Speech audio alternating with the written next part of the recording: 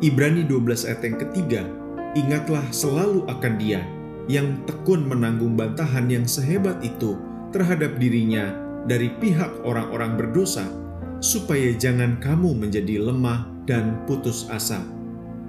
Memberikan perhatian kita sepenuhnya pada Kristus adalah kunci hidup benar. Kita tidak hanya memandangnya dari jauh. Ini lebih kepada sebuah hubungan yang dekat, di mana kita bisa melihat sekaligus berkomunikasi dengan Kristus yang telah menunjukkan ketaatan terhadap Bapa, memiliki ketekunan terhadap tekanan. Di sanalah kita mendapat kekuatan dari bisikan ilahi yang senantiasa menopang dan berada dekat dengan kita.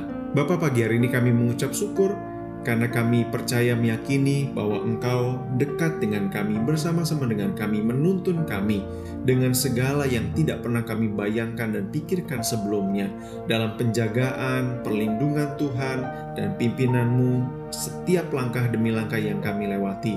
Kami percaya bahwa Engkau sendiri yang menuntun kami, dan kami menyerahkan ke dalam tangan kasih Tuhan perjalanan iman kami di tengah-tengah keluarga, di tengah-tengah masyarakat, di tengah-tengah gereja Tuhan, dan dimanapun kami berada.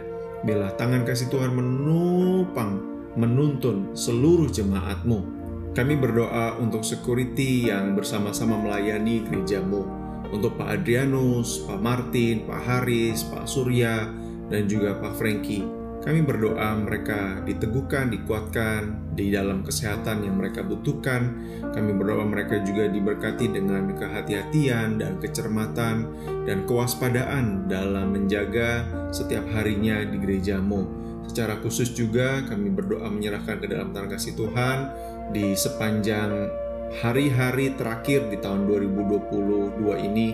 Biarlah Tuhan sendiri yang akan meneguhkan mereka bersama dengan keluarga yang ada, dan hari-hari yang dijalani penuh dengan berkat dan rahmat Tuhan. Mereka boleh memiliki kepekaan juga untuk mengenal Kristus. Dalam nama Tuhan Yesus kami bersyukur dan berdoa. Amin.